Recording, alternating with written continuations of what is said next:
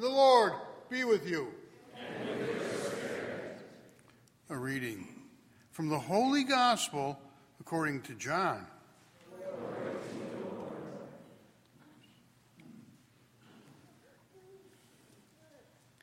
The Jews murmured about Jesus because he said, "I am the bread that came down from heaven." And they said, "Is this not Jesus, the son of Joseph? Do we not know his father and mother? Then how can he say, 'I have come down from heaven'?" And Jesus answered and said to them, "Stop murmuring among yourselves. No one can come to me unless the Father who sent me draw him, and I will raise him up on the last day.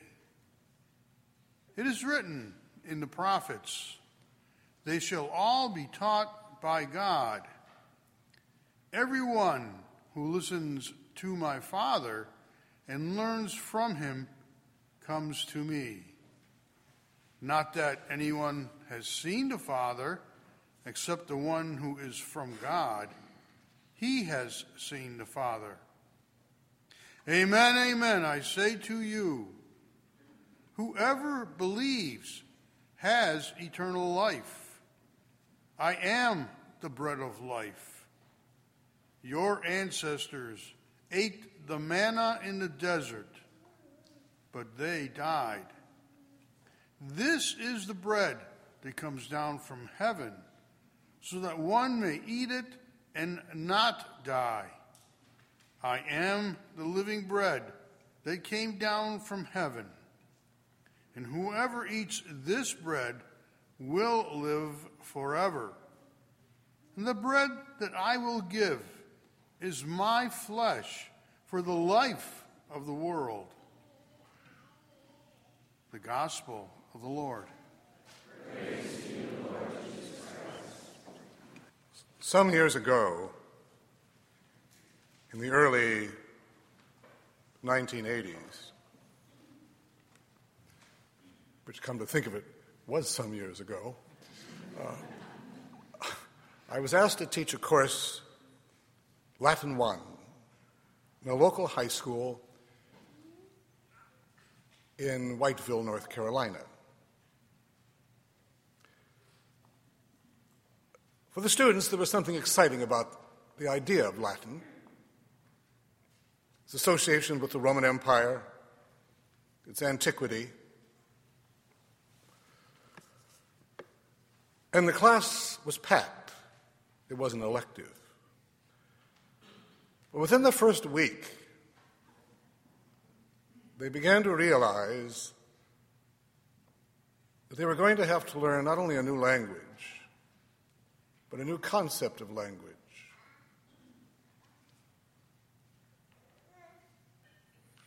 And that it was going to be challenging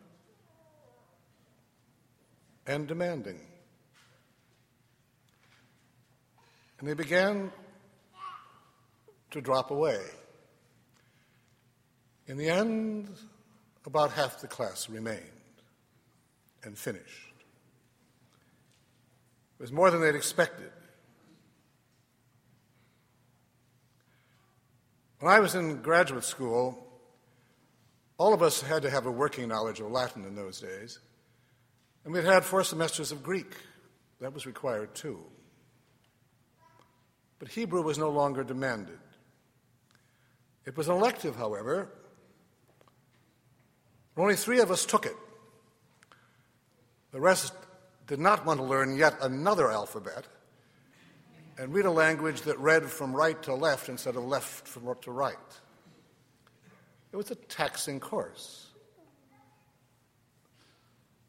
Perhaps you know that experience of finding yourself in a situation where you've begun something and realized it was not exactly what you thought it was going to be. Sometimes for good reasons, we decide to remove ourselves from that situation. Sometimes we just don't have the energy. And sometimes we just don't understand. That certainly is true in today's gospel, as we will see over the next several weeks, too.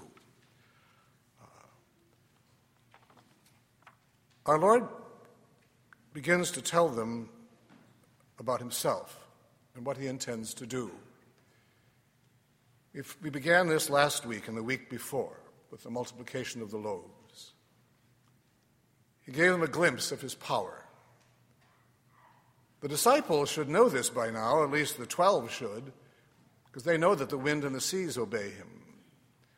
But they don't expect this. When he tells them that I am the bread that came down from heaven, and they don't understand.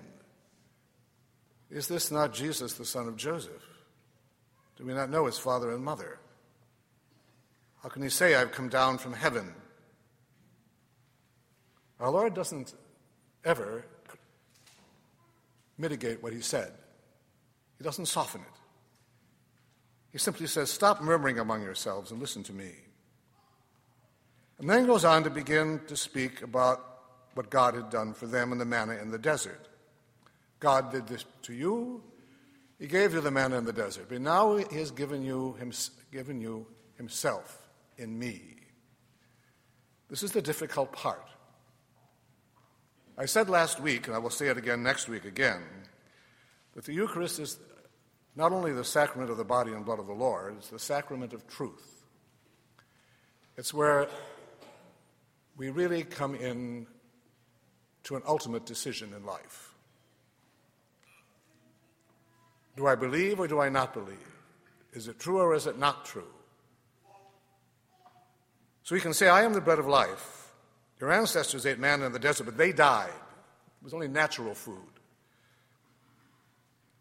The bread that comes down from heaven, this is the bread, that you may eat it and not die.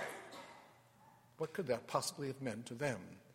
Our Lord, of course, speaks of two types of death, natural death and spiritual death. I am the living bread that came down from heaven. Whoever eats this bread will live forever. Fine, but what does it really mean? Please be concrete. Remember, the Jewish people were a concrete people. I mentioned that before.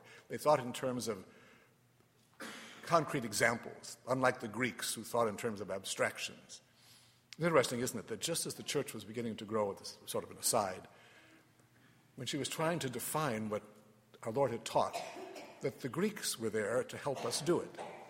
That was no accident, that all of a sudden we needed Greek abstractions to talk about concrete things, and it was there. In any event, they want something specific, naturally, wouldn't you? And our Lord now utters that phrase, or that sentence, that will change everything. It will change their attitude towards him and towards why he has come. And the bread that I will give is my flesh for the life of the world. He uses the word flesh, and it means flesh in Greek. It's not an analogy, it's real. He means it. Is my flesh for the life of the world. You know, flesh as we have it. Imagine a statement like that, hearing it for the first time. For you and for me, it comes rather easily, doesn't it? In fact, perhaps too easily. We're so used to that reality. Is my flesh for the life of the world. And now that things are going to change, as we will see in next week's gospel, our Lord will give them something they can't understand, or rather they understand, but are unwilling to accept. Imagine what the apostles must have thought. They weren't ready for this either. Winds and seas, fine. If they obey you, we believe who you are, but you cannot really give us yourself in that way, can you? Strange, isn't it? For the first 1,500 years of Christianity, nobody doubted this at all.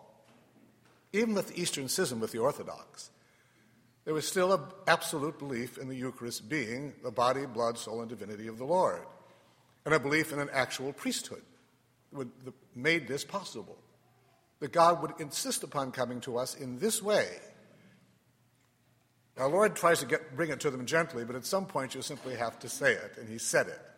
is my flesh for the life of the world. Do you ever have that experience in your life? You're trying to convey something to somebody in a kind, gentle way, but you know that eventually you're going to have to hit them right between the eyes with something they don't want to hear.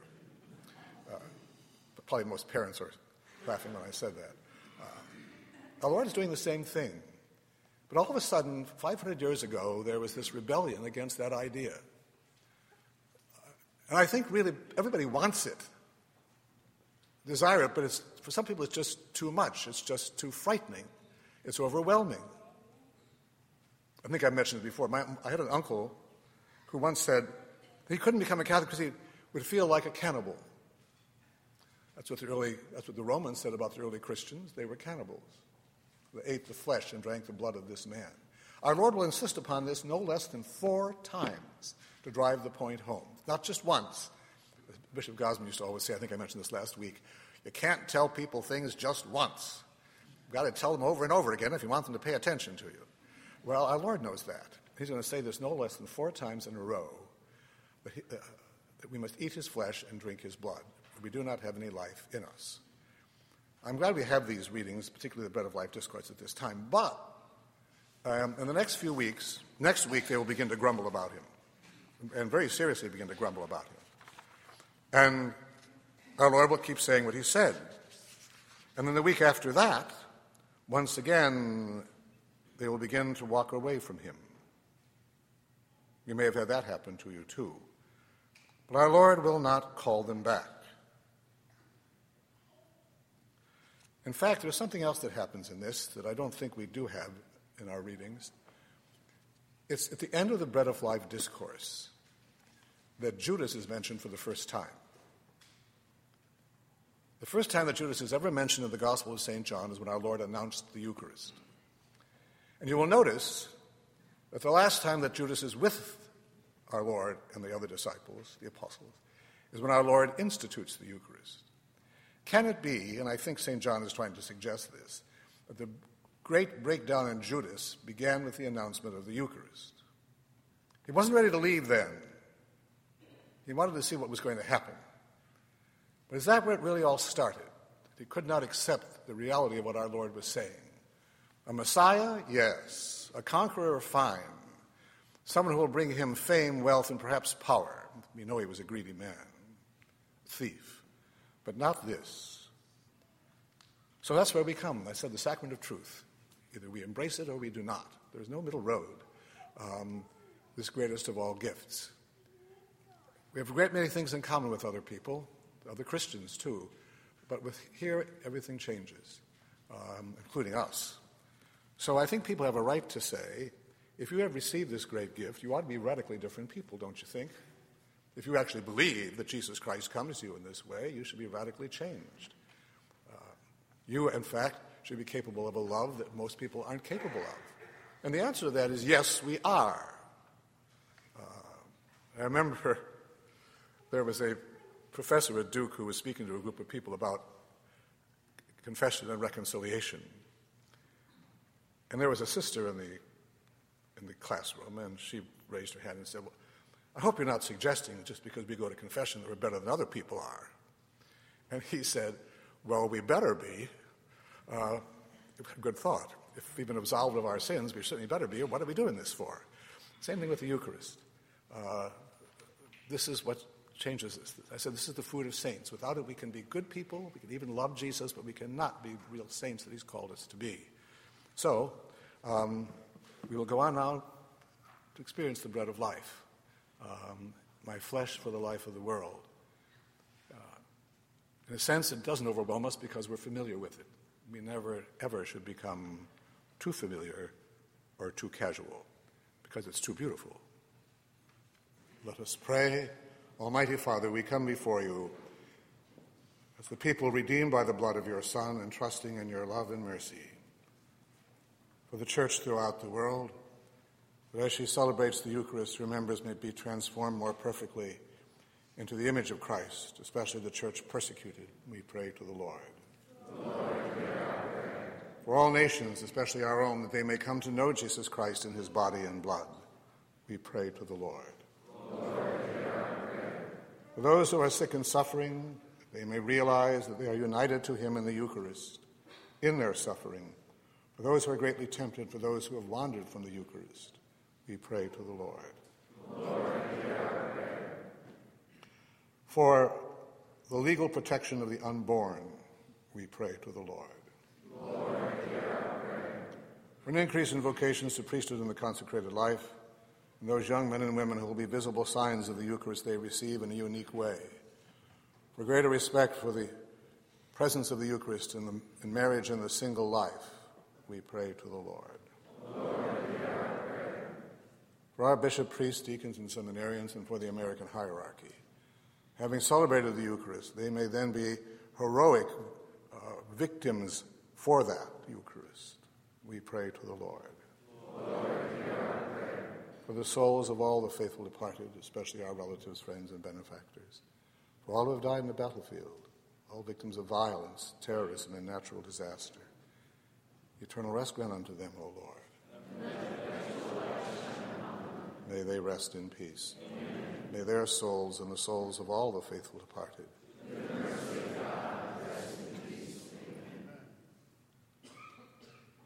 And for all of us here, as we celebrate the Eucharist, we may be truly transformed and renewed. We pray to the Lord. Lord, hear our prayer. We now join our prayers to those of Mother of the Eucharist as we sing.